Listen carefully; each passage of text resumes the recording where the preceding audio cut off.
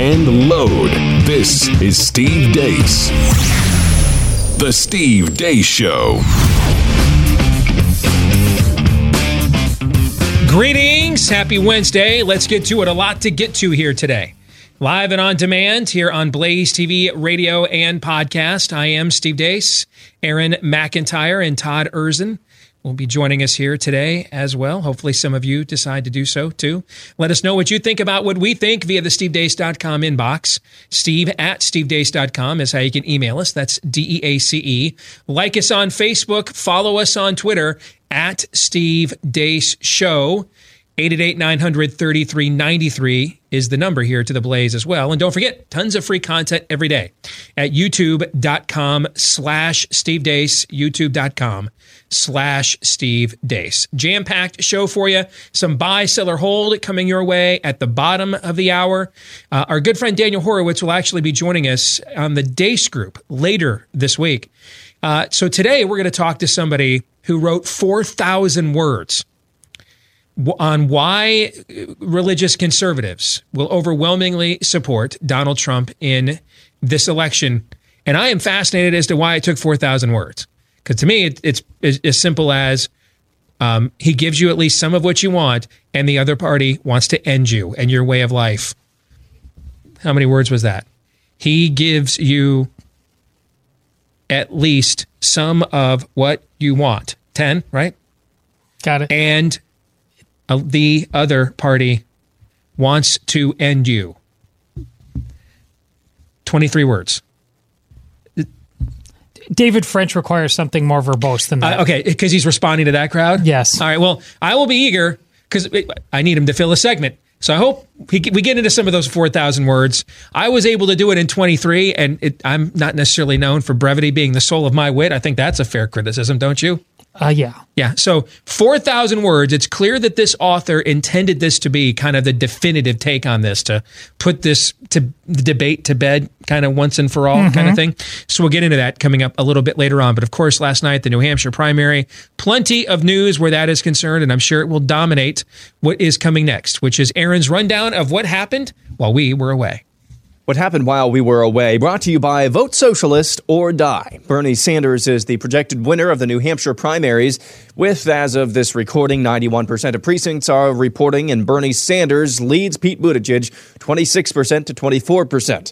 Amy Klobuchar had a surprising showing with 20% of the vote, while Elizabeth Warren and Joe Biden failed to reach double digits in support at 9% and 8% respectively. According to the Associated Press, the number of delegates now won through Iowa and New Hampshire is Pete Buttigieg with 22, followed by Bernie Sanders with 21. A few exit polls from NBC show just 10% of New Hampshire voters get their news from Twitter. Another exit poll showed 11% of New Hampshire voters are aged 17 through 29. That's down from 19% at the Democratic primary in 2016. Another exit poll showed 69% of New Hampshire Democrat primary voters support free public college, while 61% support single-payer health care.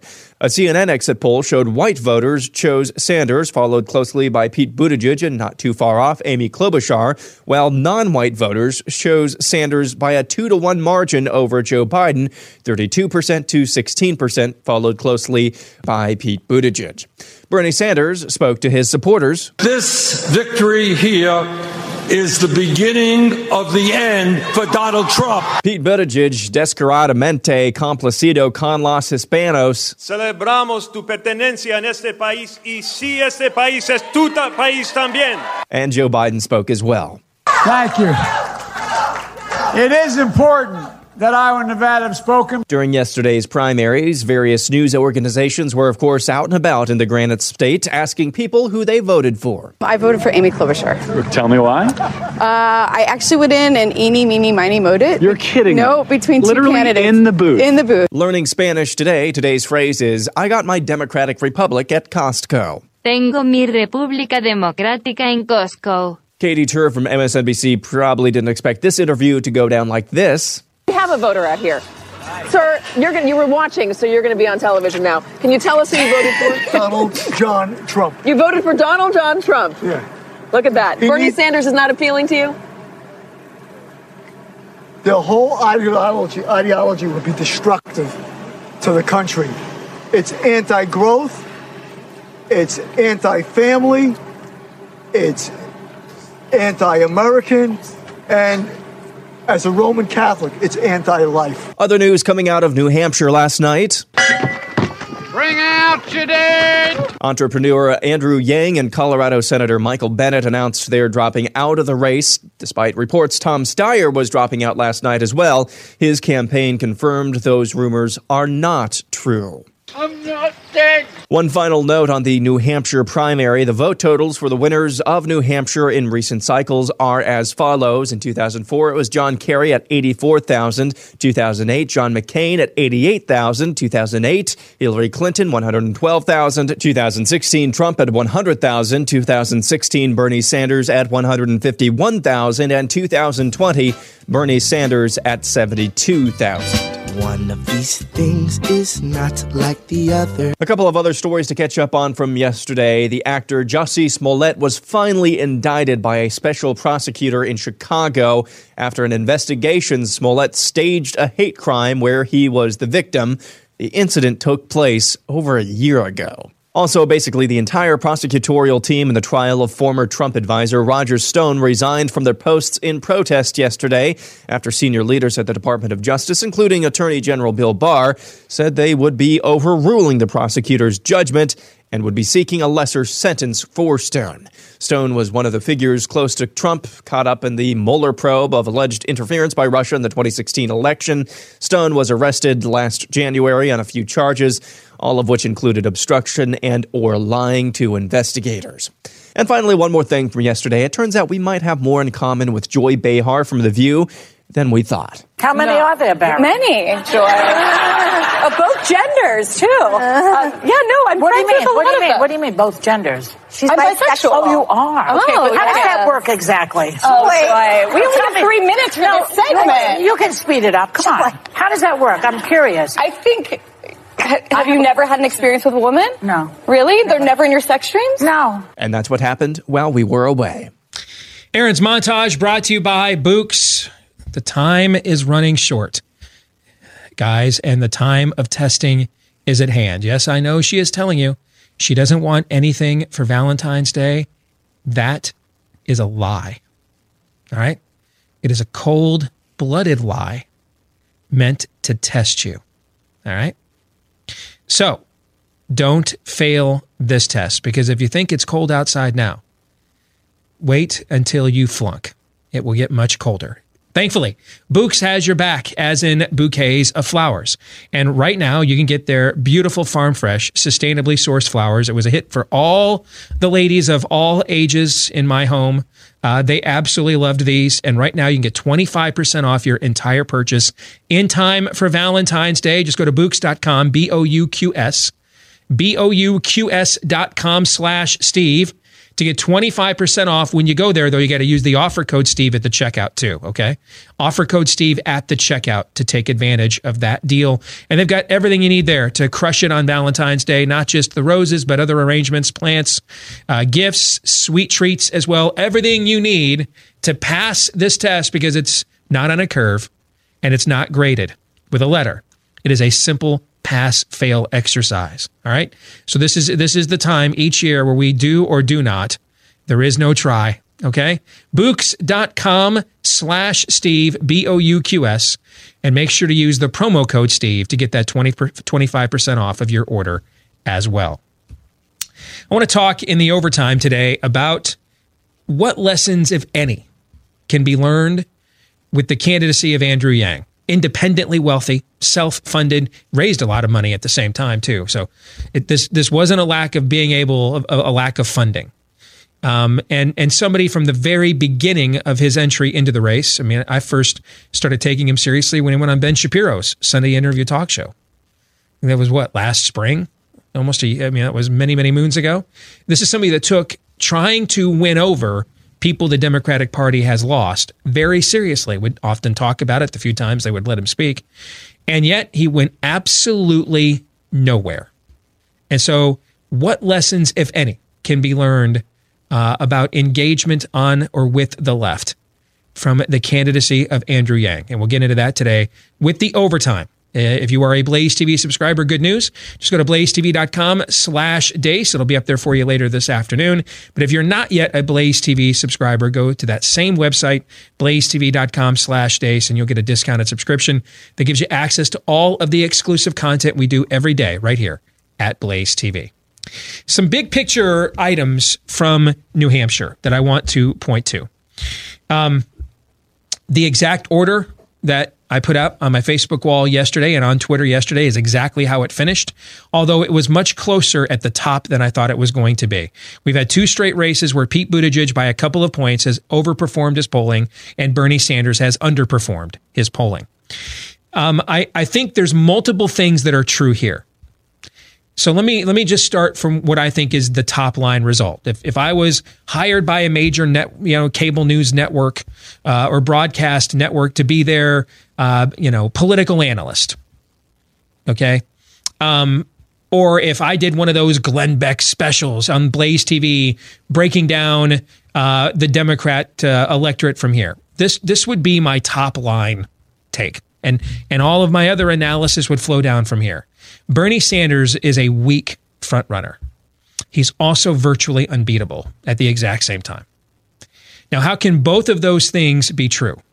Well, it's because the Democratic Party has a dilemma on its hands. And for too many years now, too many decades, it has played footsie. It has played friends with benefits with Soviets, Marxists. And it has allowed them to take positions of prominence in their party. They control really all of the shows on cable news that represent their point of view, all begin from a Marxist premise, a Marxist read on things. They have allowed the takeover of the schools, and they put up with this because there is some obvious overlap between Marxism and traditional liberalism. In terms of the idea of a strong centralized government. So there's some overlap there.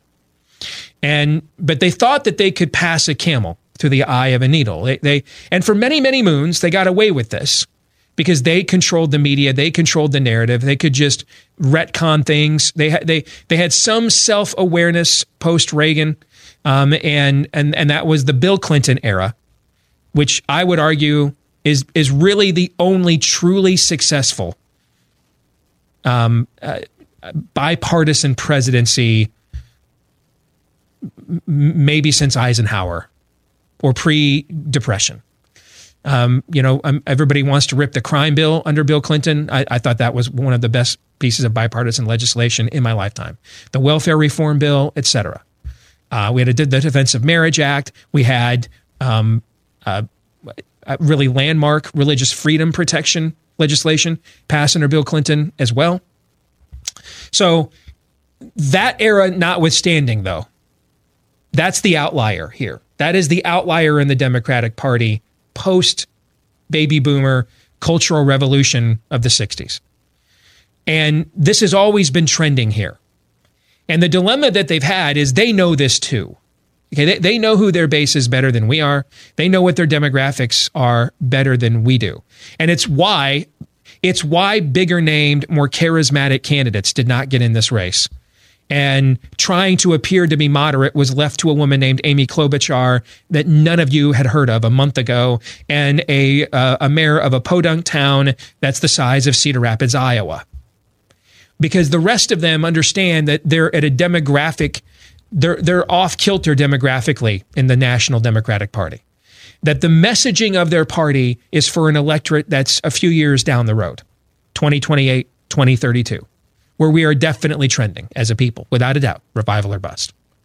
That's their zeitgeist. That's their water table. It's where they drink from. But the problem is the broader culture isn't ready yet to go there. All right, that I've used the analogy before. The broader culture needs William H. Macy's character in Fargo to sell you the undercoating. The broader culture does not want to buy the hammer and the sickle yet, but it will. It will. Barring revival, it will. We're heading there. All right, they're heading towards the demographic destiny that they have been waiting for. And it's not racial or ethnic, it's ideological. We're heading there. But we're not there yet. And so this election was always going to be about Orange Man bad for them. They needed Donald Trump to fail as a president. That's why they've done outright coups, because they know that they're in a no man's land right now. They're too left to turn back now, but they're too left for the majority of the country as it is right now. And so they needed Trump to be their foil. And they needed him to not be an effective president. They need to tank the economy. They need to tank markets. They need open coup attempts. No, as clumsy and as awful and as easily debunked as they have been thus far. This is what they need, because they cannot win straight up on issues with the current cultural landscape in America. And so if they could produce a real ideologically moderate candidate, and I think I'm responsible for defining that, because we throw these terms around all the time and never define them. So let me define what I think would be a winning Democrat message in this era. And again, I'm not saying these are the things I believe. All right, I'm putting myself on the other team's predicament. If they had somebody who was staunchly pro-choice, but was willing either themselves to be anti-late-term abortion or have a running mate that was. If they had somebody that was staunchly pro-gay, but thought going to the strength, hey, we won the argument. We won. All right, we've even got Christians going out and voting for a gay mayor with no credibility for president because they just want to prove to their suburban neighbors they're not homophobes. We won. We don't need the bake the cake bigot stuff. We don't need to do that. That's stupid. It turns people against us. That's a dumb position, not to mention anti-American. Somebody like that. Somebody who was fine but with a public option. If you want to opt into Medicare and opt into Medicaid, voluntarily you can at this subsidized, reduced copay. But we're not going to force people out of their plans. All right. If they had somebody that could run, they have had people try this. It didn't work. If they were willing to permit this, that candidate would dominate this race and crush Bernie Sanders. But they can't permit this. The levers of power in their party won't permit it. Their cable news programs that are their Ministry of Information won't permit it. And so they're stuck right now. They're stuck. They're in a no man's land, as I said before. And now moderate is defined by temperament and not issues or ideology. You know, Pete Buttigieg was writing in college that Bernie Sanders was his idol. There's almost no difference between their two stances.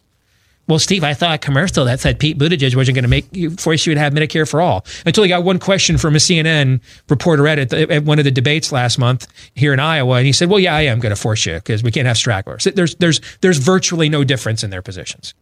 Just one guy though understands Midwestern charm, and the other guy doesn't care because he's an old Soviet and he's been trying to storm the Kremlin since '88. So he doesn't give a rip. Okay, so that's the temperament.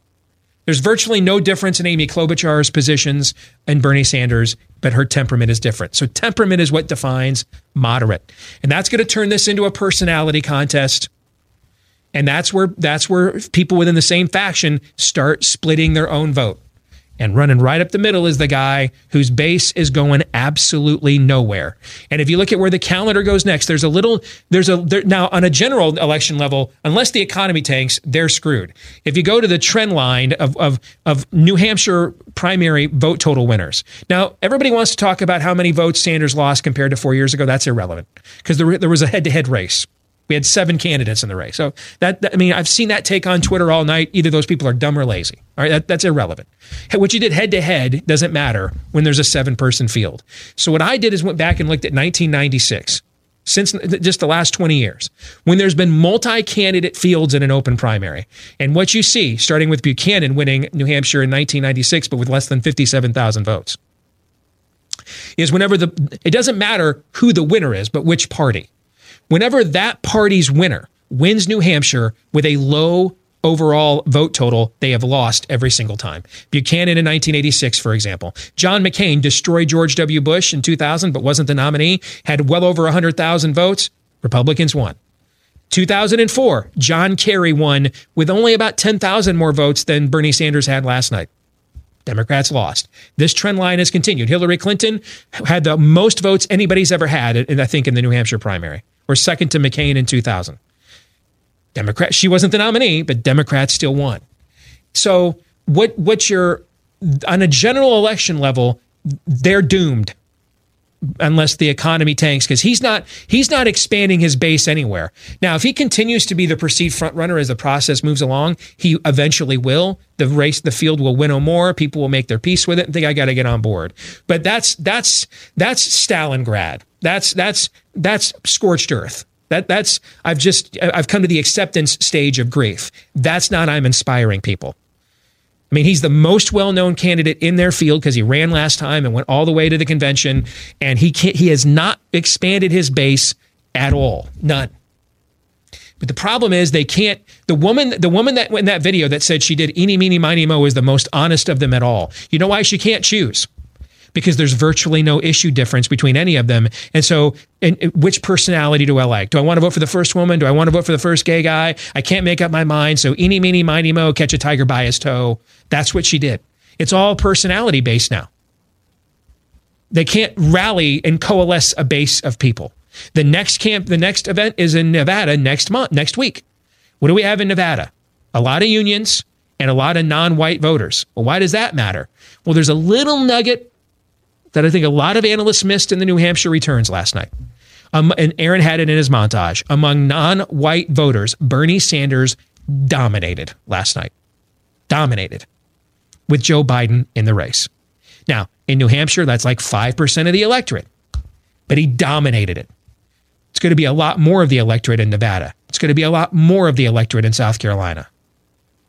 So if he is able to expand his base into non-white voters, he's going to be unbeatable. He's going to be unbeatable. And what's going to happen between now and Super Tuesday in 3 weeks? And a couple of days ago on the show, we went through all the states on Super Tuesday and how many could we really see a Pete Buttigieg winning? Not many of them, right? So what's going to happen for the next 3 weeks is it's open season on Bernie Sanders. You're already seeing MSNBC and CNN trying to do to him what Roger Ailes at Fox did to Ted Cruz after Iowa, where bronze was the new gold for Marco Rubio. You're seeing that right now, okay? They're trying to make the whole narrative about Pete Buttigieg and Amy Klobuchar, which in many respects actually helps Bernie. Because the more they promote both of them at the exact same time, the more they're going to cancel each other out. You can't replace something with nothing. You can't. You have to choose one. The problem is, which one do you choose? One's a woman and the other one's gay, and they're both highly vaunted in the intersectionality scale. And since there's really no issue difference between the two, it's really just which intersectionality tribe I prefer versus yours. I can't build a winning coalition that way. I can't.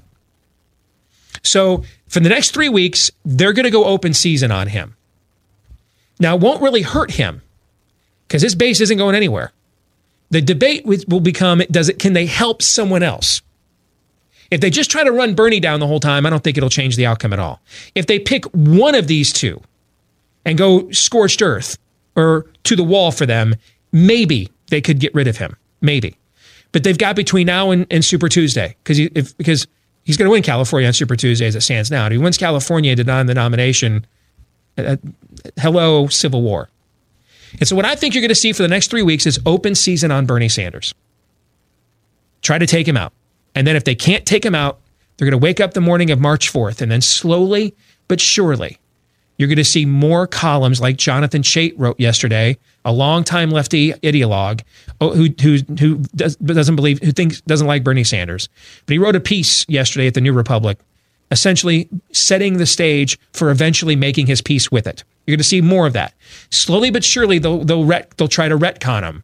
Well, he's not. Yeah, he's a democratic socialist. It's not really that different. And they're going to try to do an extreme home makeover here. Okay, they're going to take him, and try to retcon him as lovable.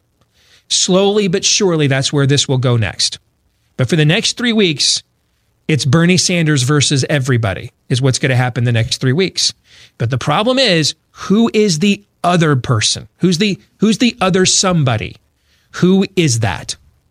And as you look at for the next couple of weeks, the candidate that has actually grown their ranks has been Pete Buttigieg in these first 2 elections. But he's done it without any qualifications, just purely on identity.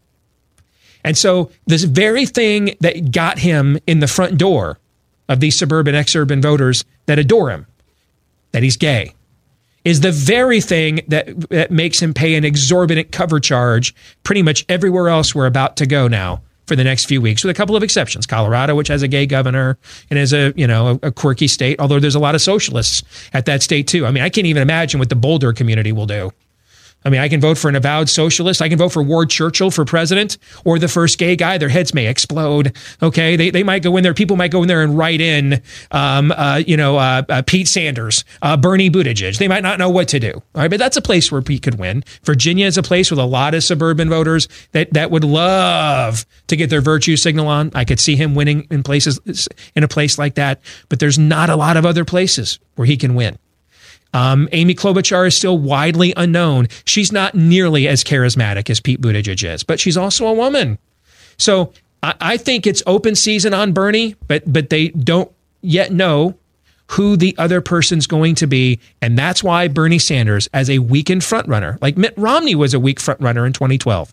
Mitt Romney was winning a lot of states, but he was largely building up his victory margin in Michigan. It was in Washtenaw and Jackson counties where Republican has no chance of winning those counties in a general. In Ohio, it was Cuyahoga and Hamilton counties. If you look at what he did against Rick Santorum in Ohio in those counties, and then every other county in the state, it wasn't even close. It was like his entire margin of victory. Well, I mean, those are places where Obama's going to win on election day 80-20.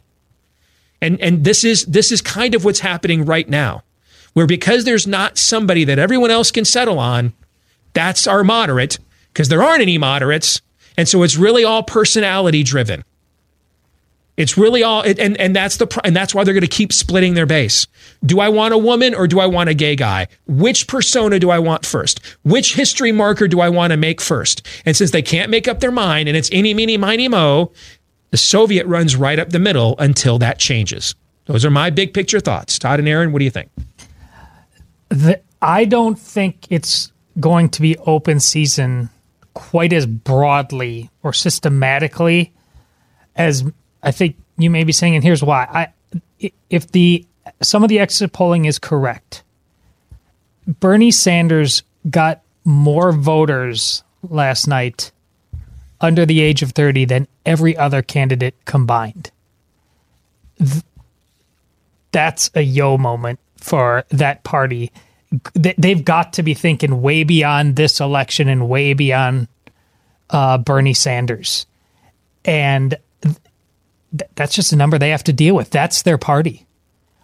And somehow reconciling it means, in the long term, means reconciling them right now with Bernie Sanders. If they simply need to hug this cactus, even if it means losing to Donald Trump and looking beyond, because they have, and you alluded, you started off, what they created, whether as a means to an end, whether it was accidental, or whether they got exactly what they wanted to, but it's here now. I know you talk about that.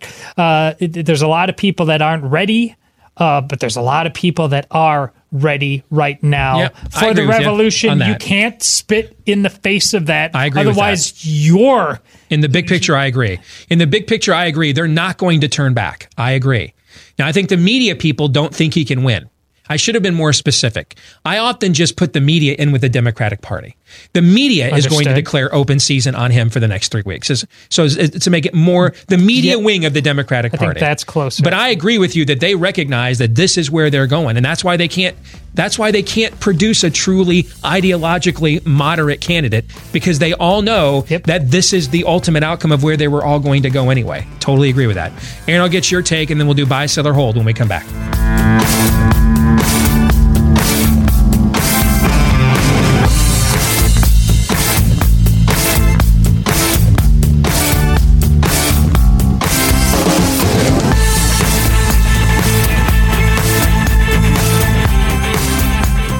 quick note here before we get to buy, sell, or hold, and I want to get your take as well on last night's results, Aaron.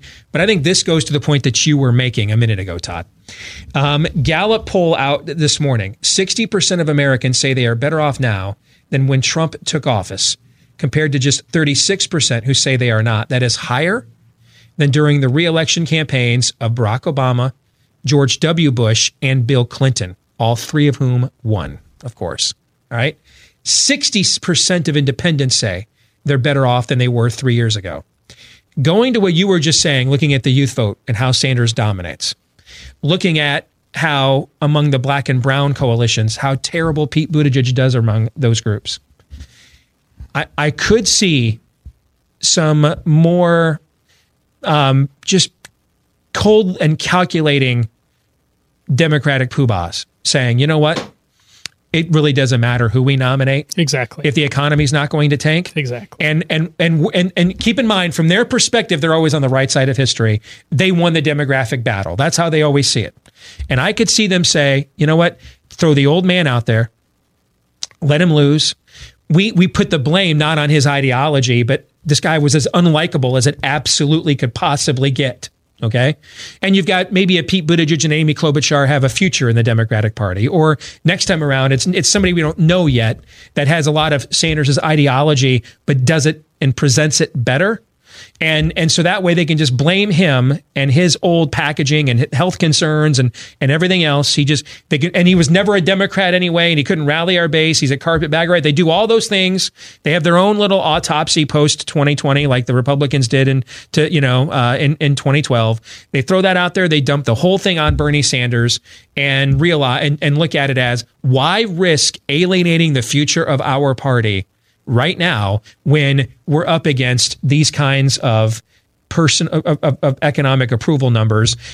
Why fire a bullet, right now when we got control, we run the courts, we run the media, we just bide our time. That I could see that scenario that you were just playing out, given what those Gallup numbers say. And you grow that Bernie bro hunger, you give them what they want, but you keep them there within the fold for the next 4 years instead of creating that breach within your own side, which is very real because they are hanging on by a very thin thread. If you do not give them what they want, they might turn on you. And you build some credibility with them now so that in the future, you can steer them towards the candidates that you think are more personally palatable to the American people. I think that's interesting. Aaron, what are your thoughts? So my thinking going into last night was that I guess the best term would be the median Democrat in New Hampshire was going to be a lot more likely to vote Bernie Sanders' way than the median Democrat in Iowa. Ideologically, I'm talking about. Whereas the median Democrat in Iowa was probably going to be a lot more inclined to go Pete Buttigieg's way. And last night, that seemingly was not the case. I thought that my thinking going into this would kind of reflect more what the polls were showing us, where it would be, not a ginormous victory for Bernie Sanders, but a comfortable one. Whereas it looks like the last thing that I saw, the last update that I saw, it was about 2% still. 2% that Bernie Sanders won by over Pete Buttigieg. That's not exactly a comfortable victory. It's a victory nonetheless, but not a comfortable victory. And so the only thing that I am left with, because earlier this week on Monday, when we went through the Super Tuesday states, I had a hard time saying Bernie Sanders could win Alabama, could win South Carolina, could win any southern state. I especially that's not to mention Pete Buttigieg, which I don't think can win any of those states. But then I saw that exit poll from CNN, I believe it was, about the breakdown of white versus non-white support. And now I can start to see there must be some support there for Bernie Sanders amongst the non-white population. And as you noted, it's not a huge percentage of the electorate in New Hampshire. But once you start going south, of course, it's going to be on multiple levels. And so if that's a harbinger of things to come, it doesn't matter. It doesn't matter if the Democrat power complex comes after Bernie Sanders. It just doesn't matter for all the reasons that you said. Mm-hmm. He's going to run away with this now, I think. If that holds true, he has a chance to run away with this. So things, things can change. Obviously, keep listening to the silly, crazy voices inside your head, but it was not what I expected it to be last night. I expected in the northern states, in the more liberal states, that you would see the median Democrat would be more inclined to support Sanders, but I don't think that's the case. But that's not with Iowa, New Hampshire, not huge non-white population. So all that is to say, that's going to be, I think, the key thing to keep an eye on going forward. I think that's a good point there, Aaron. I think the voter you're talking about has demonstrated now in 2 states. They are not supporting Bernie Sanders until they absolutely have to. I think that's that trend line we correct. have seen. Yeah. Until they have to, until he's the last Democrat standing, or he's obviously going to win, and we want to support the winner. Okay, and so until they have to, they're not getting on board. If I were Bernie Sanders, I'd be targeting a lot of my marketing and a lot of my strategy. Yo habla español. For the black and brown voter the rest of the way, especially with Joe Biden out there looking like a commercial sponsored by the Elder Abuse Foundation. That's what I would be doing. Let's get to Buy, Sell, or Hold, Part 1, brought to you by our friends over at Keeps. They know losing your hair sucks, but do you know what doesn't? Keeping your hair without ever leaving your couch. And if you're losing your hair, you got to know about Keeps. They offer the generic versions of the only 2 FDA-approved hair loss products. And the generic versions are the real deal too, but they'll help you save a fortune at the same time. So just go online, answer a few questions, snap a few pics of your hair, and a doctor will review everything and recommend the right FDA-approved hair loss treatments for you. And then it's shipped discreetly to your door. So you're probably wondering, will it work? It not only works so often that about 2/3 of the men who use this product even experience hair regrowth at the exact same time. So let's do something about it. Go to keeps.com/grow. That's keeps.com/grow and get your first order of Keeps hair loss treatment for 50% off. Yep, that's half off right now at keeps.com/grow. Buy, Sell, or Hold, Aaron, with some help from many of you in the audience, puts forth for Todd and I a series of positions, predictions, etc. Todd, you and I will be asked, are we buying that? Do we think it has merit? Are we selling it? Meaning, nope. Or once per show, we are permitted to hold, but that is such a punk move to cop out that you will be beaten, mocked, scourged, perhaps mercilessly, according to the dude code for punking out in said fashion. Aaron. I just realized something or someone that we didn't talk about, and maybe that's because it doesn't it doesn't really warrant much conversation. But I'll just throw this out as the initial buy, sell, or hold. Amy Klobuchar. Buy. Define buy. Buy in which way? Rising, relevant. Okay. Growing. I mean, he made it that simple with just the name, so I think you buy right now. I would buy. I don't think she's a threat to win the nomination, but I would buy. That's why I want to know what's the threshold. Okay, I would buy. I think she's put herself. She's more known now. She may have a future in the Democratic Party. She'll be a name that when and if Bernie Sanders wins this thing, they're going to throw her name out there as the unity running mate. That may be the media's fallback position. If they can't take Sanders out between now and Super Tuesday, the months of April and May and June will be spent, for a woman like Amy Klobuchar being his running mate for a unity ticket. And I have my doubts whether an old Soviet like Bernie Sanders is interested in a unity ticket, but I that's certainly a better position than she was 30 days ago, right? Oh, indeed. Okay, so on those grounds, I'll buy, but I don't think she's going to be the nominee. Ryan Ben says there is now a greater than 50% chance of a brokered convention. I'm actually going the other way on this. I'm going to sell. And the reason why is because even though I predicted a brokered convention along with that Bernie would be the nominee, our first show back, I thought that candidates like Elizabeth Warren would be stronger and would eat into enough of his base. He is, you and I were looking at some news. I saw this morning that she had canceled all of her post-South Carolina advertising. Now, you just saw that she's even canceled her South Carolina ad buys. At least some of it, yeah. Okay. So, if she's got if she's got a battle of the bulge, although, the side that launched that last offensive still ended up losing the war. But if she has a battle of the bulge, Nevada is a state that has always suited her. High union population, high woman vote, caucus setting. But the problem she has is similar to Joe Biden in that their candidacies have taken on so much water. And in Biden's case, I think he's mortally wounded, that now a good layer of your people decide, I want my vote to count. I don't want to waste it. And so I'm going to vote for the next person I think, is closest to your profile. And without her in the race at all, the only candidate that's really going to be speaking ideologically amongst the top tier is Bernie Sanders. So, I don't know who, because here's the thing. If I don't think they have a candidate they can get 28, 29% in all these states. And I don't think Elizabeth Warren's in the race to drop Bernie down a point or two by siphoning off some of competing for that base. Then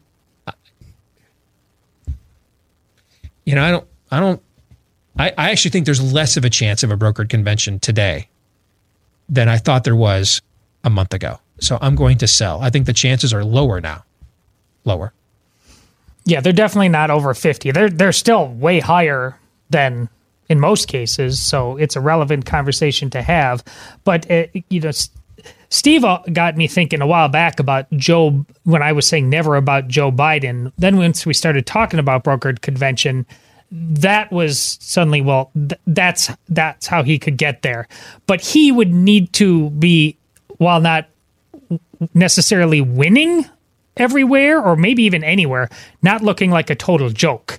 And he's looking like a total joke. You can't carry this corpse all the way to the convention and then throw him up there. So that's also why Steve is correct. Just one more thing while Steve's talking and get me thinking.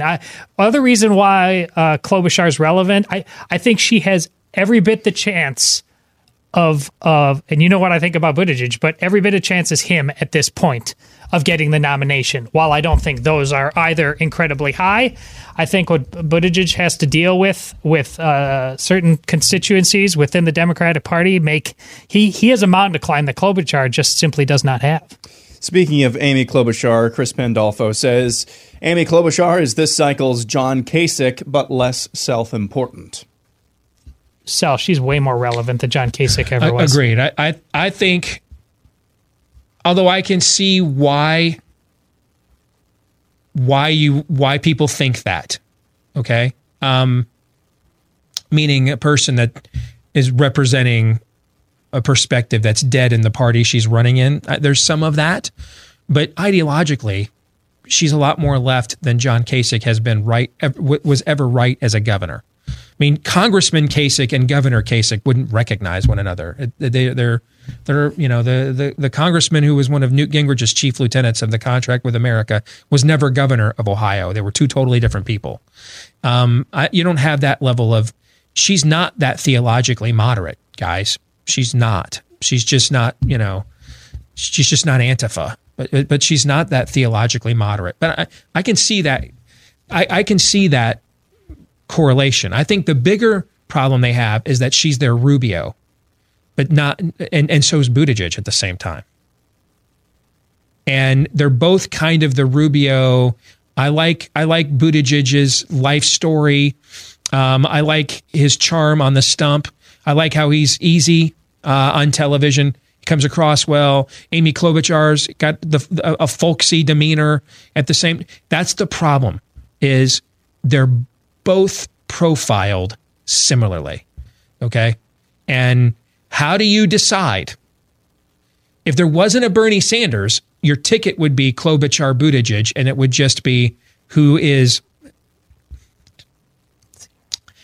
at the top of the ticket. I almost unfortunately walked right into a double entendre there.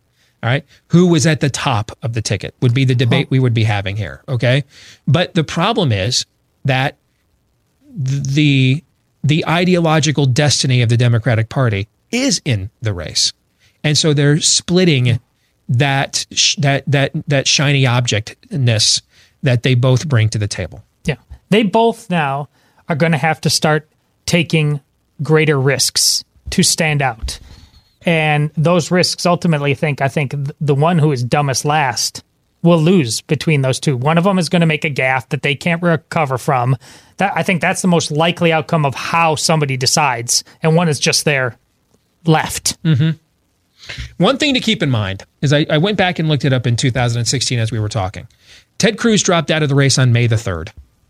Donald Trump did not reach the 1,237 delegates required to be the official Republican nominee until almost a month later, or almost 4 weeks later. May 26th, Memorial Day weekend, is when he finally crossed over into that threshold.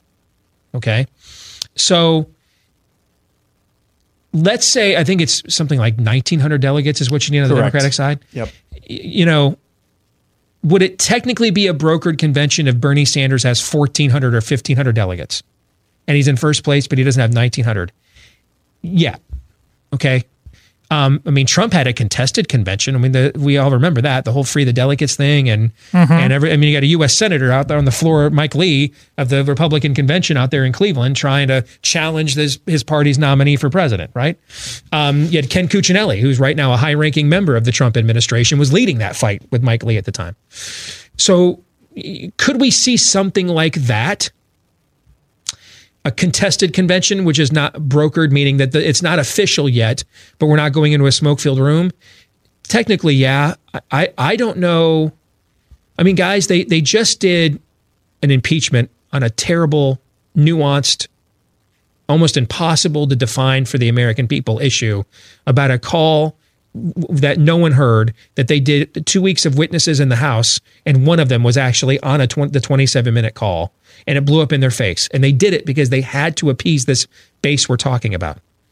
So they were willing to put their own political futures in peril to appease this base, and now we're going to go to Milwaukee at the end of July or August, whenever that convention is.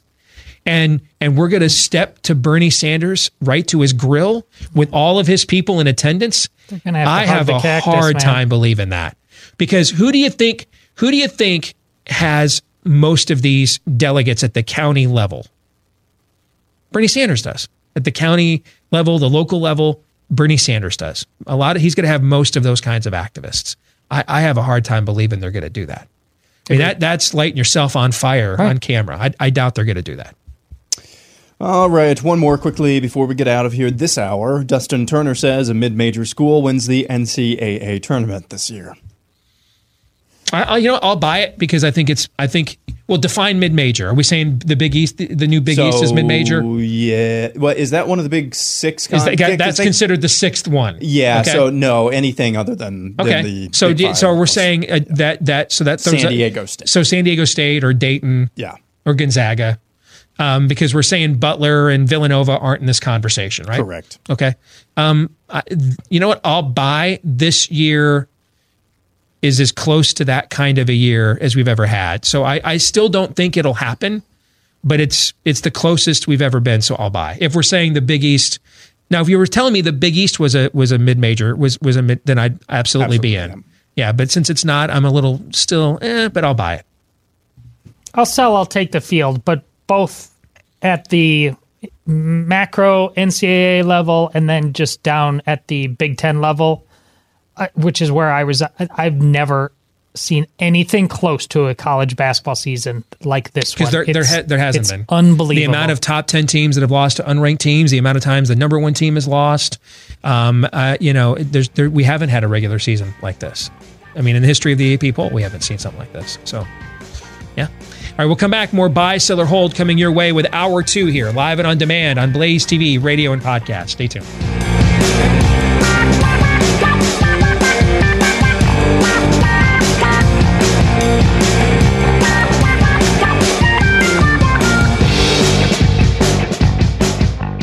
Back here with Hour 2, live and on demand here on Blaze TV, radio, and podcast. If you do listen via the podcast, by the way, please consider leaving us a 5-star review wherever you podcast from. Those are very much appreciative because they help us to find more people like you. and to please the benevolent overlords we have here at The Blaze. 888-900-3393, Steve at stevedeace.com is how you can email us, like us on Facebook, follow us on Twitter at Steve Deace Show, youtube.com/Steve Deace as well. Part 2 of Buy, Sell, or Hold brought to you by my dog Cap and his new obsession. Otherwise known as Rough Greens VitaSmart. He absolutely loves this supplement. When we mix it in with his food and water, it must taste great because the dog loses his dang mind every morning over this product. And here's why it's needed. A lot of the foods that we feed our dogs are stripped of the probiotics, healthy microbacteria, vitamins, enzymes, etc., that our food is stripped of as well. For the same reason, the mass consumption, mass production, longer shelf life. If you put those living entities inside the food, it spoils faster. So, with that stuff stripped from your dog's food, that's where Rough Greens VitaSmart comes in. It's not dog food, but it is a healthy and apparently great tasting supplement that puts into your dog's food all of those live nutrients necessary for superior dog health. All right, so if you want to give it a shot, take my dog Cap's recommendation. He is absolutely obsessed with this product. roughgreens.com/blaze. That's RUFF. For roughgreens.com/blaze, or you can call them at 833-693-6433. That's 833-693-6433. Aaron. All right, we'll start off this hour with one of the suggestions that came into our email from Kevin. He says, within the next 5 to 7 years, tobacco will be banned and replaced with weed, which will be sold and regulated like liquor. Think they're going to ever outright ban tobacco? No. If we want to make it that simple, no. So, also, see, I would actually be fine with banning it because of all the health concerns. But the reason why I'm against all the taxes and everything they levy on it is because they're not interested in health concerns. They don't care. They're just, these are government cash grabs. They're not interested in it. But I'll sell. All right, we'll move on to Todd Saffel, sports list here. He says the top 5 greatest athletes who would benefit from playing under today's rules. Number 5, he has Warren Moon. Number 4, Wayne Gretzky. Number 3, Larry Bird. Number 2, Joe Montana. And number 1, Michael Jordan. I saw this list yesterday. I love this list. These are some of the greatest players ever who really would have been greater-ish if... Yeah, I mean, right, can you keep that list up there for a second, if you don't mind? Okay. I guess the only one worth talking about to me is Warren Moon. I agree with you. I mean, the other 4 are legends. Yes, they're all-time legends. No, you know what? I'll give him Joe Montana as well. I mean, because I've pointed this out before. If we had the pass interference rules and the no contact rules back in the day where, you know, they had John Taylor and Jerry Rice. If they got a step on you with a slant, they took you to the house. If you let Jerry Rice get a consistently clean break off the line of scrimmage, I can't even, it'd be a video game, guys. I can't even imagine. It'd be Randy Moss that those 2 years he had in Minnesota and that 1 year with New England. It'd be 15 years of that. Like every year, Jerry Rice would have done that every single year. And of course, who would be the guy that would have thrown a lot more of those touchdowns? But the rules go hand in hand with the philosophy. We didn't have fun and gun back then. There was just a different version. Yeah, but Montana did play in one of the real offensive innovations, the West Coast offense. Yes. That it was, Bill Walsh inspired by. But that had a lot to do with like Roger Craig out of the backfield. Sure. It wasn't super downfield or anything like that. You're right, but. Tight end, what was that guy's name? Well, they had a couple of them, but Harris Barton was one of them, and then Tom Rathman, the fullback, was really good. If you let Jerry Rice get a clean break off the line of scrimmage on almost every down, I mean, it would be a video game, dude. It was a video game when you could mug Jerry Rice on the street, okay, like in Mayor de Blasio's New York City. It was still a video game when you could treat Jerry Rice like that. I can't even imagine what he would do with today's stats. And I do think you'd see Joe Montana with a statistical profile similar to what he's not Troy Aikman, game manager. He had very prolific stats for his era, but I think he'd have numbers similar to what a guy like a Brett Favre kind of had. I'll give him that one. The other ones, these guys already rewrote the record books. I mean, what could they? I mean, I don't. I don't. In fact, I would say. I mean, hockey was more wide open in the 80s. Wayne Gretzky is still like they were talking about what's the Washington Capitals, the Russian, his name is escaping me right now. Yeah, he's one of the greatest ever. Yeah. Ovechkin. Alex Ovechkin. Yeah. He has to play like 6 more years at a very high level of like I can't remember how many goals to catch Gretzky. Yeah. It's insane. I agree with that. Warren Moon I buy because of again, the prolific passing games, but he is already a Hall of Famer. I don't know that he wins. Can you definitively say with the rules we have now, he wins more playoff games? Maybe a couple more. Maybe. I don't, maybe, I guess. But you got to look at some of the teams that he lost to, I mean, you're losing to the Buffalo Bills and they're out there with Jim Kelly, Hall of Famer, Thurman Thomas, Hall of Famer, Andre Reed, Hall of Famer. And it ain't like they were just, running it off tackle, running the Vince Lombardi Packer sweep 30 downs. I mean, they invented wide open offense for a lot of people in the NFL. They were with the no huddle and everything else. So I'll give him Warren Moon. I'll kind of give him Joe Montana, but the rest of that list, their numbers were already redonkulous. I mean, I don't know what differently they would have done. I don't know. Do you? Sal, maybe the point is though that like we wouldn't even be having conversations about Michael Jordan versus LeBron James, because if they both were contemporaries and played at the same time, it would be like, of course, Jordan. Maybe that's the point. But I don't know. I mean, to me, I think the difference between Michael Jordan and LeBron James is Michael Jordan went to college for 2 years and then was hurt almost his entire rookie season. So that's 3 years that LeBron James has played more than he has. That to me, that's essentially the difference. I think, to me, LeBron James never had to get punched in the mouth by the Pistons, by the Knicks. Right. That's what it's. Jordan went to college for 3 years, didn't he? Yeah. And 3 years. So then he was hurt most of his rookie year. So he basically had an entire college career in his youth when he wasn't putting up any numbers in the NBA that LeBron James had. That to me, that's the difference then. I think LeBron being a much bigger man than Michael Jordan, I don't think he could have handled the Knicks and the Pistons. I mean, he wouldn't have sucked or anything, but I just think... Can you imagine, given how whiny he is, the persona he has off the court? Yeah. Okay? They would have. Can you imagine what a Charles Oakley would have done? Oh, I know. That's my point. To a LeBron James. I mean, he would have made him cry. Yes. Like cry, weep out there right on the court. I know. Yeah.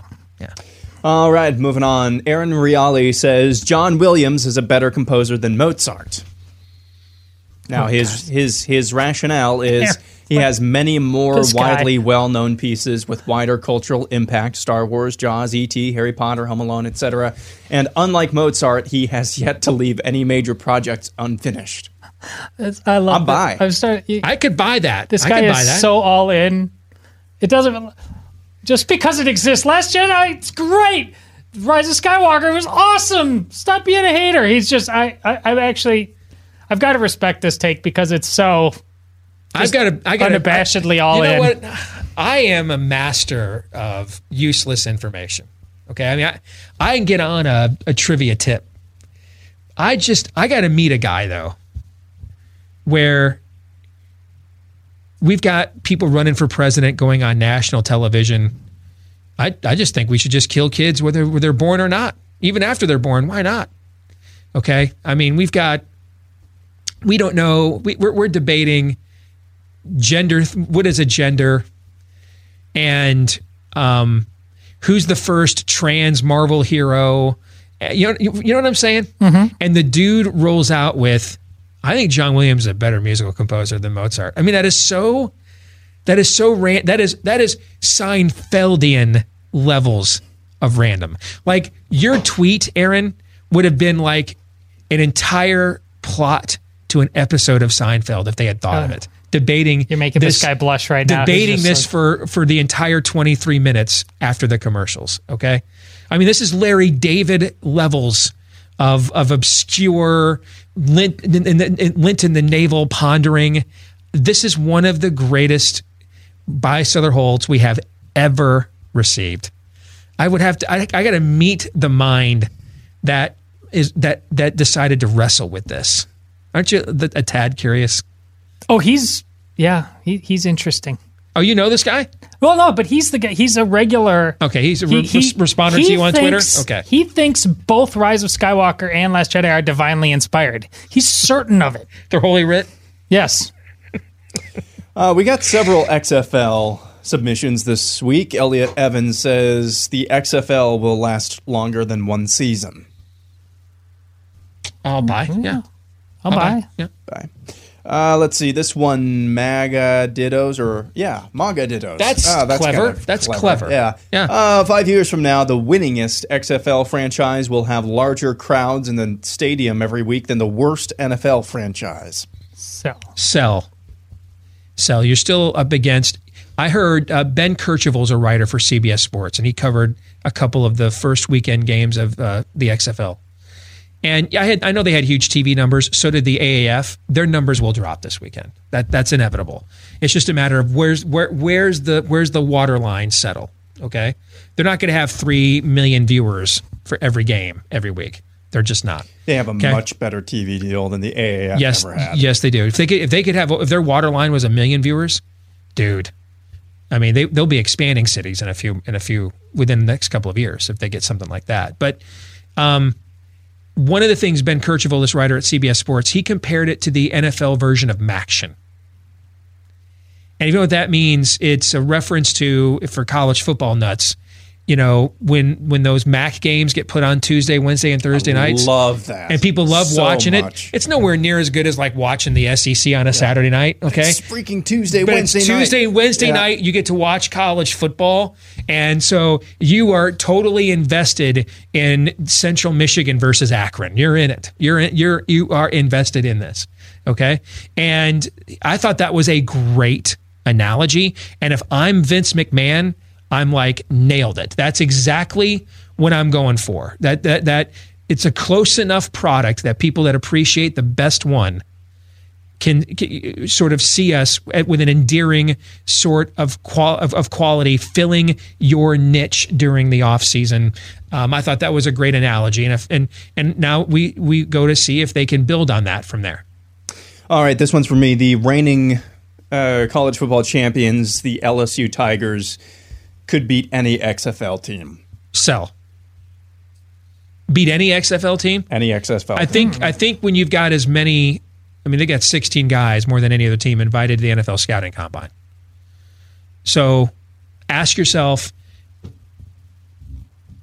would every XFL team, if they had not been previously scouted, with the guys on their team right now, every team, have 16 players invited to the NFL Scouting Combine? And I don't know the answer to that. Okay, so I would guess maybe one or two would not.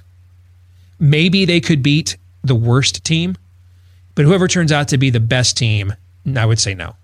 Because you're also dealing, again, where these guys are well into their 20s, the amount of physical development they're doing and muscle mass they've added, they've gone through 2 or 3 cycles of a major strength and conditioning program, where these LSU guys have kind of gone through one. So you're dealing with guys who are close to grown men versus fully grown men at the same time.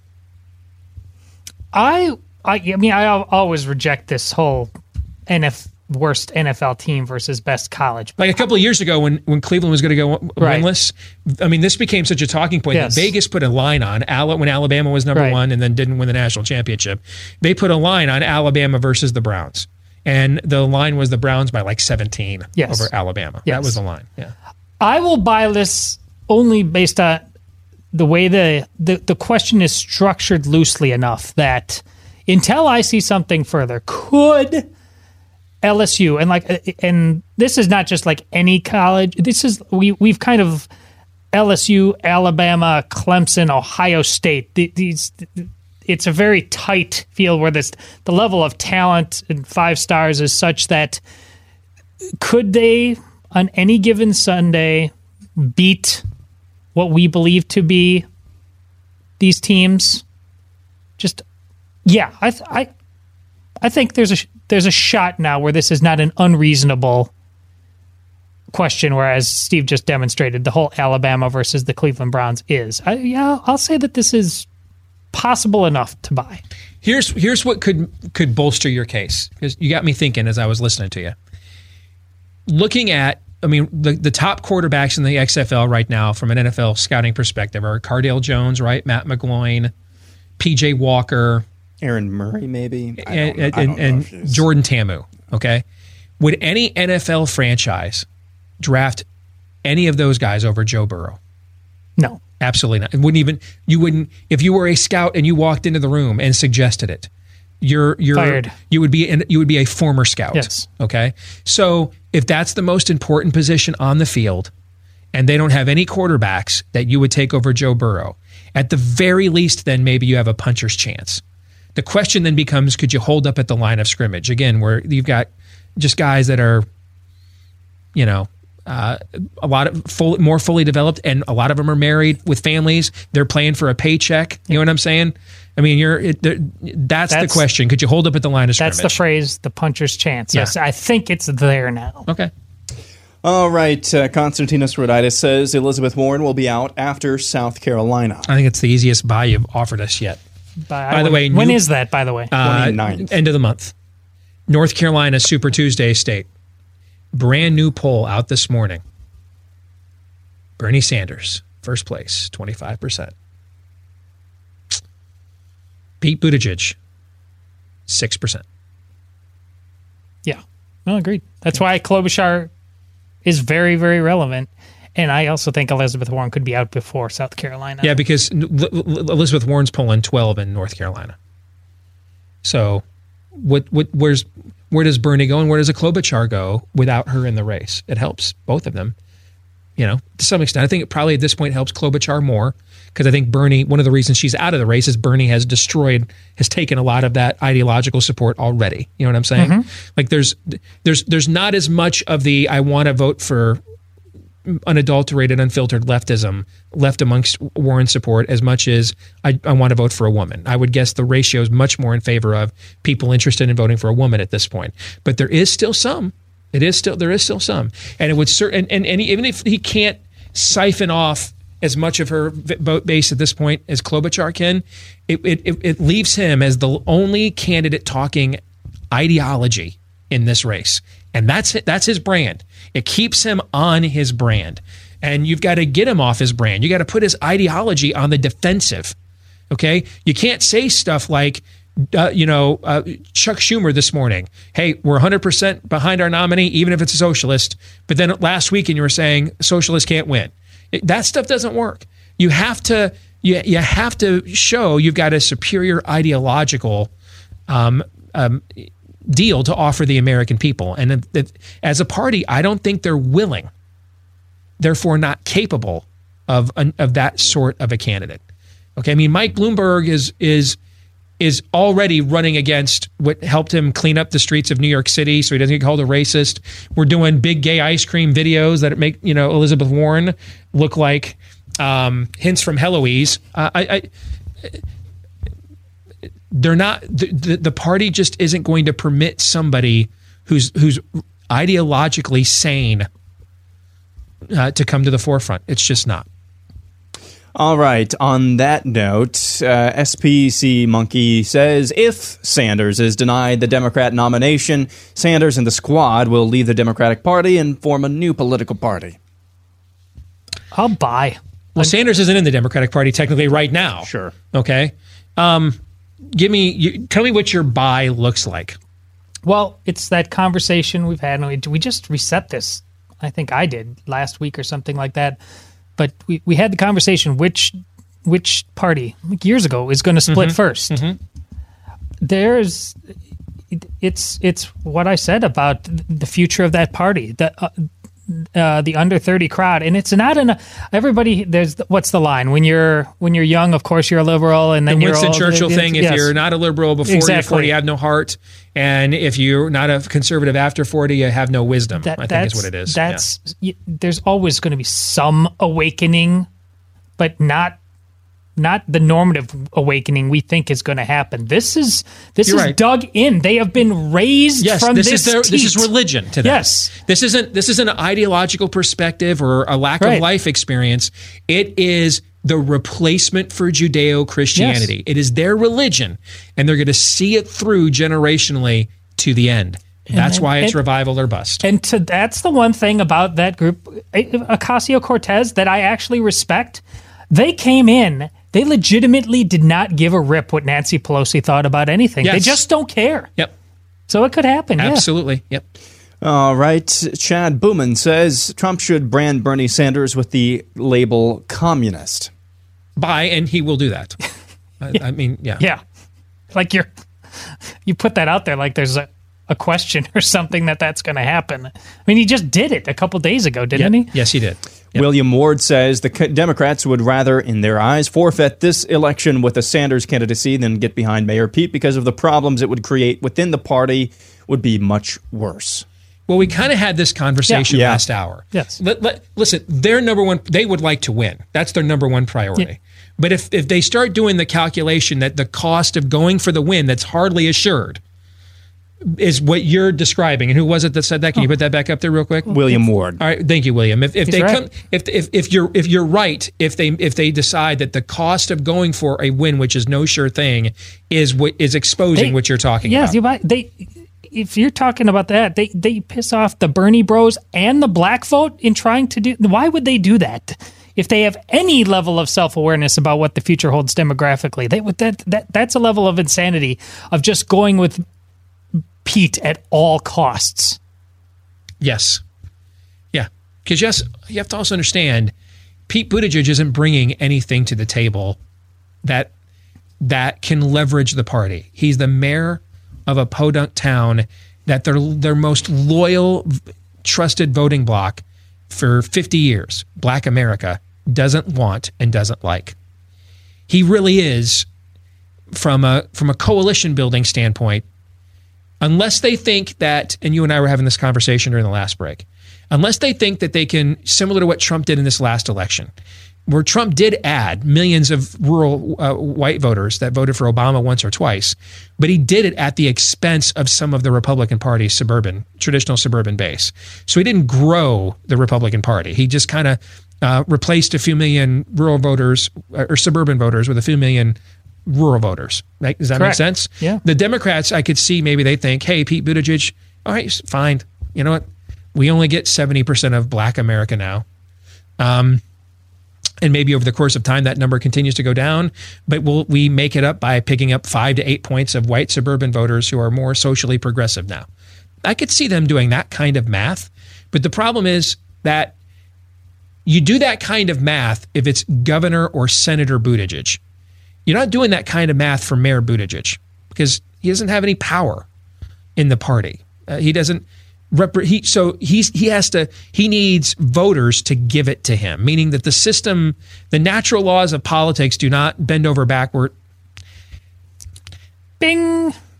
Do not bend the knee. Is that one okay? Oh. The natural laws of politics do not bend the knee to the mayor of Cedar Rapids, Iowa, or South Bend, Indiana. Okay? They don't. Or Flint, Michigan. They don't. So it doesn't work that way. It's not how the process works. He doesn't come in with that level of cachet. It's why you're not seeing all the Obamas and that whole machine and everything else come out all for him right now. It's why. That's why. Now, if he shows that he's an unstoppable force of nature, they will. But it's because they've made the calculation that they have to, because it's likely he's going to win. They're not going to help him win. Dueling Politics says the top 5 inadvertently conservative songs. Number 5, Cult of Personality by Living Colour. Can see that one. Number 4, Sympathy for the Devil, the Rolling Stones. Can definitely see that one. Number 3, Another Brick in the Wall by Pink Floyd. Given the education establishment and what it's become post the release of that song, I can see that, yeah. Number 2, Won't Get Fooled Again by The Who. Everybody knows that. I think that is the single greatest rock song ever composed. And number 1, Revolution by the Beatles. That one can be iffy because I don't know that it's a conservative song. It that song is what James Carville is doing right now. That is John Lennon, a committed hippie. Committed, left liberal utopian. Looking though at the celebrating of Mao and Brezhnev and Khrushchev, and he's like, that doesn't look like a peace. That doesn't look like give peace a chance to me. I mean, that looks a lot like when I'm protesting here in the West. I'm not interested in the Constitution of the U.S. any more than I'm interested in Mao's Little Red Book.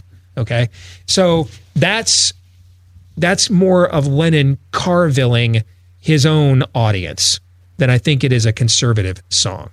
So I will say no on Revolution, but I think the other four, absolutely, I could vote. Good list. I'll buy on that. So I'll buy because the list overall is good. All right, let's get to these last few rapid fire. I Heart Tribalism says the XFL's kickoff and extra point rules should be adopted into college football and the NFL. I'm okay with it. I think the kickoff, I've told you guys before, eventually it's going to go away because it's like 25% of the injuries happen on that play. That's my favorite innovation from the XFL, though, is because they figured out how to keep the kickoff but make it a lot safer. I love the extra point stuff with the tiering. I could definitely see that too. I'd be fine with it. I'll buy. Sure, I'll buy. Power Moves only says Andrew Yang's political future, essentially. Buy, sell, or hold. Sell. It's not. I don't think he has a less future. About him specifically. I just don't see it. Like, if he were to moderate on more social views, and we don't really know a lot of his social views, he didn't talk about them enough. He did talk about it a couple days ago, and it nearly got him banned for saying abortion should never be celebrated. Okay, but if he were to moderate some of his social views, I think he could be an absolute national electoral figure in the Republican Party. Barring that, though, I think his future is probably hosting a talk show or something, or having a voice in the debate if he wants that. Right. Let's see. Joe says this summer, Steve will change from staying lit like the Gadsden Mall to lit like Milwaukee. Bye. Oh, I love that. I'll buy it because I think it's clever. Although I think there may be less of a chance of that than I thought a few weeks ago. All right. This last one I really wanted to get to. Andrew Bachman says it would actually be easier to advance conservative policies if 80% of Americans got their political news from Twitter. Buy. I think I know where you're going with this, which is if the average run-of-the-mill Democrat is not going on Twitter to get their news, if they're not fully being exposed to where their party ultimately is at or would like to go, and it would benefit our cause if they got an unfiltered look at it shoved right down their throats. If that's where you're going with this, buy all day and every day and twice on Sunday. Save the best for last. That's a good one. Yeah. And that's it for Buy, Sell, or Hold this week. What are your takeaways from what we just discussed? Because I talked a lot, so I want to give you the last couple of minutes. Did you see like a trend line from our audience or anything that really stuck out to you? Oh, I never see a trend line from our audience. Well, the one trend line is you can tell they're dedicated viewers of the show, not only because we recognize some of the names over and over again, but the way they parse things, like they take your advice, we really don't see like multi-tiered questions anymore. They really try to keep it. So I mean that's my takeaway. I think they are loyal adherents to the Dace Code. Yeah, I would like to just on behalf of the audience take all the credit for every week of Buy, Sell, or Hold because it's really hard work going through all of their suggestions and screenshotting them and formatting them for the screen. And I just like to take credit for this. Thank you very much. That's our millennial right there. Yes. All right, we're going to come back. Why are religious conservatives locked in with Donald Trump in 2020? That was written about recently at National Review. The author of that piece is going to join us next.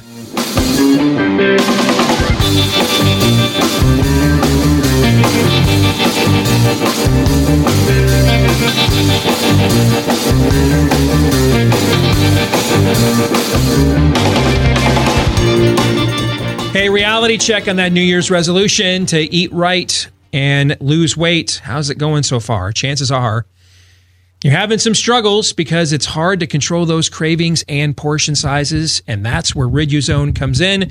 Developed by doctors and backed by 2 U.S. patents, Riduzone is the only FDA-accepted product that includes OEA. That is the naturally occurring molecule that helps you feel full faster and burns stored fat while reducing your calorie intake.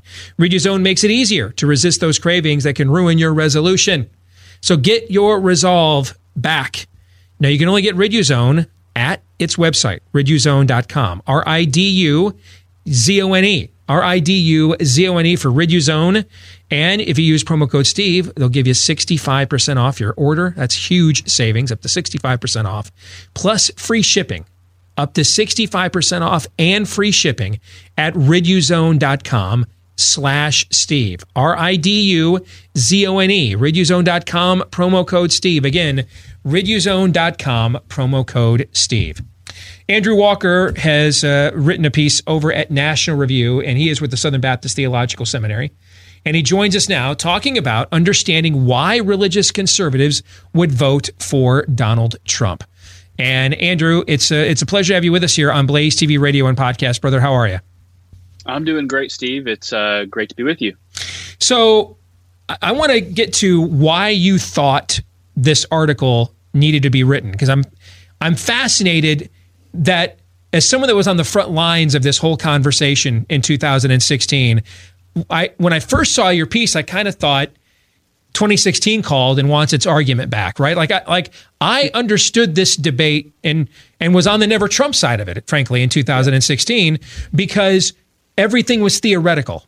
We had no record. We had no performance to judge. We could only judge Donald Trump, the person. And as somebody from the First in the Nation caucus state who got to know him because he wanted my support over a couple of years, I liked him on a personal level. But when you looked at his character in his personal life, when you looked at some of the things, I stood almost right next to him and heard him say, like, I like POWs that don't get captured, and a self-esteem guru who makes Joel Osteen look like Augustine is my favorite pastor.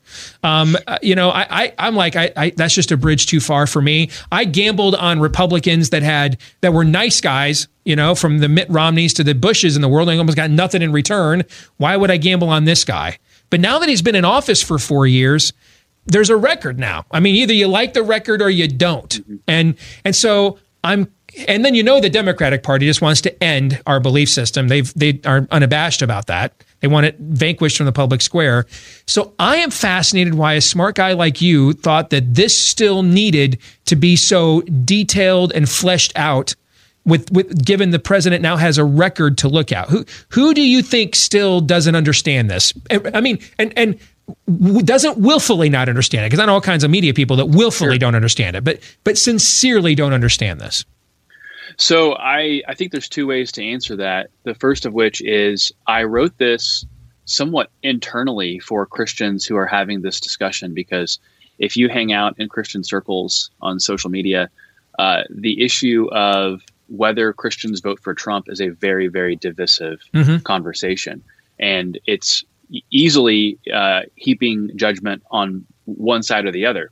And so my whole approach right now has been to attempt to bring some level of clarity and understanding and sympathy internally in how we think about the voting process. But then that's the internal motivation. The external reason for writing this was, to be frank with you, I think religious conservatives are unfairly depicted in broader culture. Mm-hmm. The clip that we saw that went viral on CNN with Rick Wilson and Don Lemon laughing at the boomer rube demographic. Right. Well, the subtext to that is it's a lot of religious people.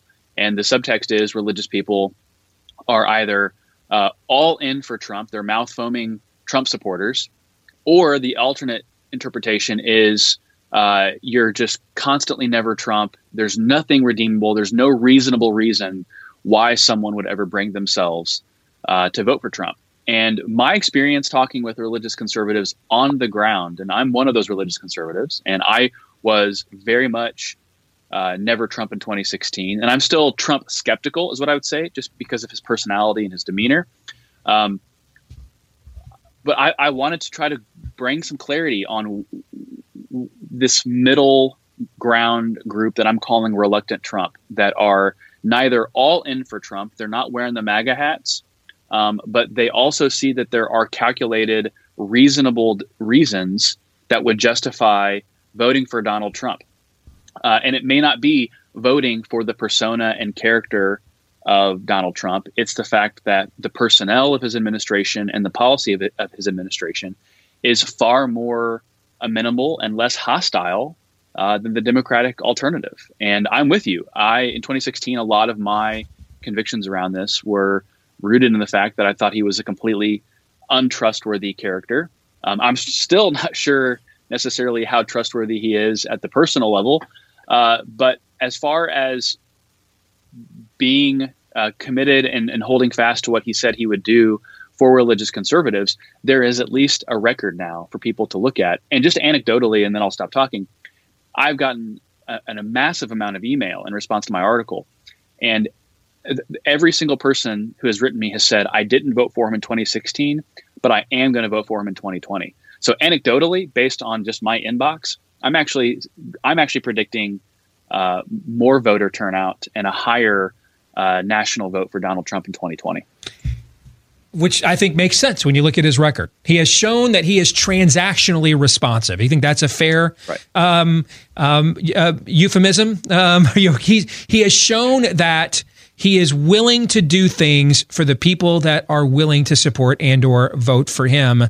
And I look at things like, and it's largely symbolic, but we have had presidents for 25 years, going back to Bill Clinton, promise to put the embassy in Jerusalem, for example. Okay. And all the Arab Street and everything else. You've actually got Bibi Netanyahu is visiting Saudi Arabia. You've got Saudi sheikhs visiting concentration campsites saying never again. That hasn't been the ruinization of the Middle East whatsoever. So at the we have seen him do some things that we couldn't actually get the quote unquote nice guy Republicans to ever do for us. I think just as the pressure I feel, Andrew, is I felt a lot of pressure as one of the younger guys at this advanced stage with a national platform that is concerned about my age and the generation behind me, because the younger you go, the more Trump skeptical you get, right? Okay? Sure. And I've got to, I want to reach them with a biblical worldview for the remainder of my career. And is this guy worthy of cashing in a lot of my show capital for, when then if he doesn't deliver later, I look like a complete and total fool, right? And that was a major calculation of how to be a good steward with the platform God gave me that I wrestled with in the last election. I now feel like this has kind of gone the other way now. Where now I feel like if I acknowledge the stuff he does, I agree with, I have to cease believing the things I actually believe now, because Donald Trump did some of them. And so therefore I become a orange man, Cheeto Jesus saves shill, because I thought the capital of Israel was Jerusalem prior to 2015, Andrew. I don't know about you. I thought that we should ban late term abortion prior to 2015, and we should defend religious freedom prior to 2015. And now suddenly, if he does the things I agree with, now I am a shill. I think this thing is kind of pendulum swung the other way here. What are your thoughts? I think one of the things I've been joking about with my friends is, I'm personally not overly confident on what the president's core personal convictions are on a lot of particular matters and policy matters. But what I think you can say without a doubt is that he has pandered correctly and pandered consistently in the right direction. That's a good way of putting it. So yep. you can call that transactional self-interest politics, and I'm from a Christian worldview, I understand the limits of that. That from a Christian worldview, politics can't just be purely transactional. I scratch your back, you scratch mine. It has to be built on deep moral principle from a biblical worldview. And so, the whole position I'm staking out right now is I want to be intellectually honest. I want to be able to call balls and strikes. Yeah. So when he does really great things, I'm going to applaud that. So he spoke at the March for Life as the first U.S. president to do so, sitting president, live in person. That's amazing. I'm going to applaud that and say, let my yes be yes. And then, a day after my National Review article comes out, he retweets an account where the F word is used like 28 times. And I'm just kind of like, Mr. President, you are your own worst enemy at times. If you would just maybe take away the Twitter keys and calm down, exercise a little bit of impulse control, you would actually do yourself a greater favor.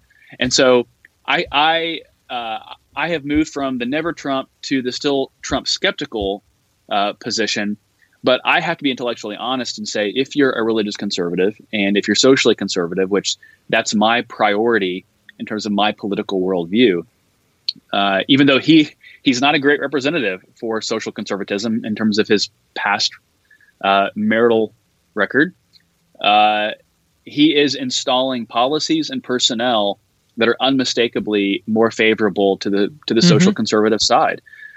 You look at individuals who were suing the HHS department under the Obama administration because of the HHS mandate. These are the same people now running the HHS department.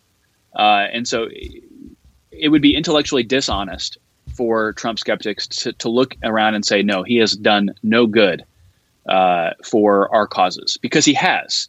But I'm going to keep constantly pleading that a Christian politic is going to always require us to keep some distance from the proximity of power so that we can keep that moral prophetic distance to call a spade when we need to. But in turn, still trying to be intellectually honest and calling balls and strikes when there's good and when there's bad. Along those lines, while you're here, there's something I want to ask you about, just on a personal level as a Christian with a platform, has bothered me the last few years. And I want to get your take over there from your purely theological perch. Because I have been very resistant about, I've this in some respects is the first TBN presidency, is how I've described it to my audience. If you turn TBN on, about every fifth show has really good orthodoxy and the rest is just complete prosperity heresy trash. All right. Paula White is a scam artist. I don't hesitate to point that out. I mean, I am never, as long as I get this platform, I am never going to compromise the centrality of the gospel for a politician. Period. Right. Okay. Good. And I'm able to separate those two things. I'm able to say, hey, Mr. President, I appreciate this, but Paula White's still a scam artist, but thank you. Okay. That, what I see though, the last few years, I just see a guy like a Robert Jeffress as just a pure opportunist. I mean, he's violated everything in Proverbs about being careful about eating at the king's table, basically. Guy just likes watching himself on Fox News, and he'll say and do whatever Trump wants him to say to do it. What bothers me, though, is there has been this opposing tide now that I think thinks that they're doing principled opposition to the likes of the individual that I just mentioned, Andrew, but I think they're actually doing emulations of it. And I've tried to get this woman on our show multiple times. I never hear a response. But it's like once a week, Beth Moore jumps on Twitter to say people are using the gospel to promote racism. And then never, ever points out a specific example of that. Because if I ever saw something like that, I'd use the full power of what we have here at The Blaze to scorch earth that hack. Okay. We've got guys at Christianity Today who suddenly decide now they want to use their African names because they're apparently Kunta Kinte or something, because America was bad to them. Okay. Because Trump got elected. And there's this notion that they're taking this really principled stance, when really I think it just seems to me they're kind of doing the opposite, but same genuflecting to political idolatry that they're accusing the Paula Whites and Jerry Falwell Jr.'s and Robert Jeffresses of doing. Am I wrong? Am I too critical of that? That's a good question. So I want to preface my comments by really emphasizing a kind of Romans 14 approach to voting and to 2020, and want to leave room for people's consciences to allow them to reach different conclusions. But what that means in turn is I'm going to allow the person who is a hardcore never Trump Christian to maintain that position. But I also then want to maintain and allow the person who reaches a different conclusion to have their conclusion, and then not refract the entirety of their personality and their worldview through something as really basic as voting. But I will echo your sentiment. I do think that there is a particular strain of evangelical witness that, again, I think is motivated by a good cause for moral consistency and moral witness. And I'm never going to cast aspersions on that motive. What I think it problematically results in is an over-idealized conception of what politics is. Mm-hmm. So in my piece that I wrote about, I appealed to Augustine in terms of this political realism, that Christians believe in absolute right and wrong. But the world's stage that we operate on doesn't always give us the ability to achieve those perfect rights and those perfect wrongs on zero-sum terms. And so that requires working within the system to bring reform to the system, while at the same time not ascribing to any particular party or any particular one candidate this eschatological hope or this eschatological despair that the future of our faith literally hinges on one particular person. Right. I think that's very well said. And I don't understand. To me, I don't have a lot of sympathy for you allowing Donald Trump to change your theology in order to justify voting for him, or to change your theology in order to justify not doing so. To me, either case is idolatry. You've made Donald Trump your God.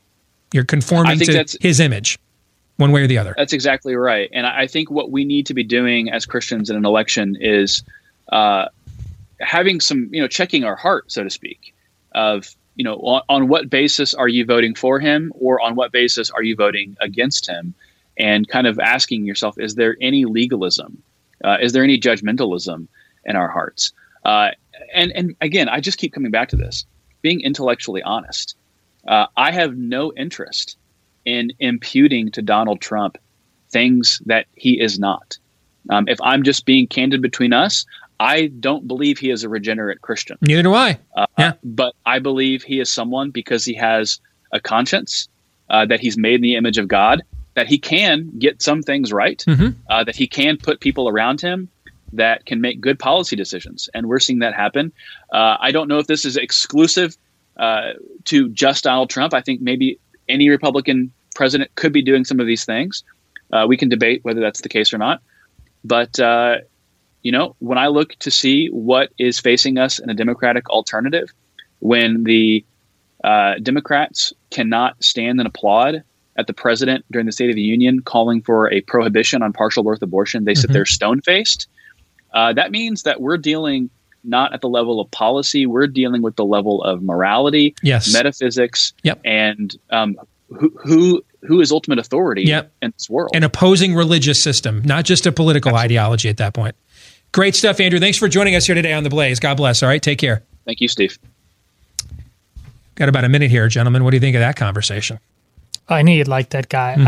And I like people paying attention. Different temperament than you. That's across the Christian spectrum. But he's saying anecdotally, but people are feeling this. I mean, I don't want to vote for Donald Trump. I just don't want to. But that describes a legion of people right now who have changed for various tactical reasons since 2016. It's a real thing, and you strawmanning that in the Orange Man Bad community, you just look weak and stupid. I think the bottom line of the tension that we find ourselves in was underscored in the latter part of that interview, where we're living in this tension between, yes, we're dealing with things at a spiritual level, but we cannot afford to make any person, any human being, into some sort of larger-than-life spiritual figure. And that's the tension that we find ourselves in this arena, and always has been, and probably always will be. We're going to stick around and do some overtime for Blaze TV subscribers. For the rest of you, we will see you tomorrow. Until then, John 3:17.